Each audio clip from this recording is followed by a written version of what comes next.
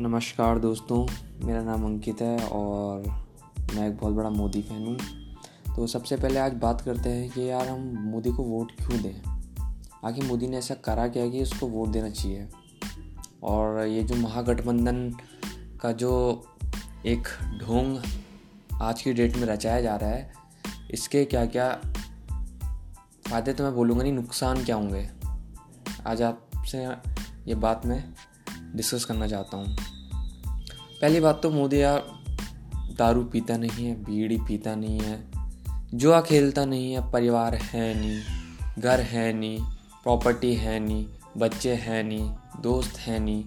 तो मेरे हिसाब से तो फिर कोई 5 बजे उठ के अपना काम करता है तो वो कुछ अच्छा ही कर रहा होगा।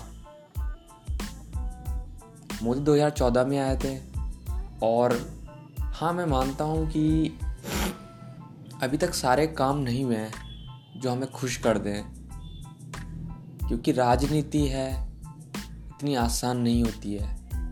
मोदी ने अपने जो दम भरे थे 2014 में, उन दमों पे खरा उतरा है, ये मैं दावे के साथ कह सकता हूँ।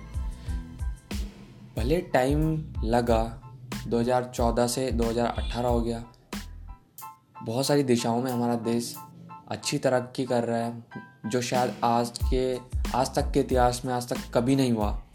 और मोदी ने railways, airlines, roadways, security, economy सब कुछ सही से संभाला है मेरे हिसाब से।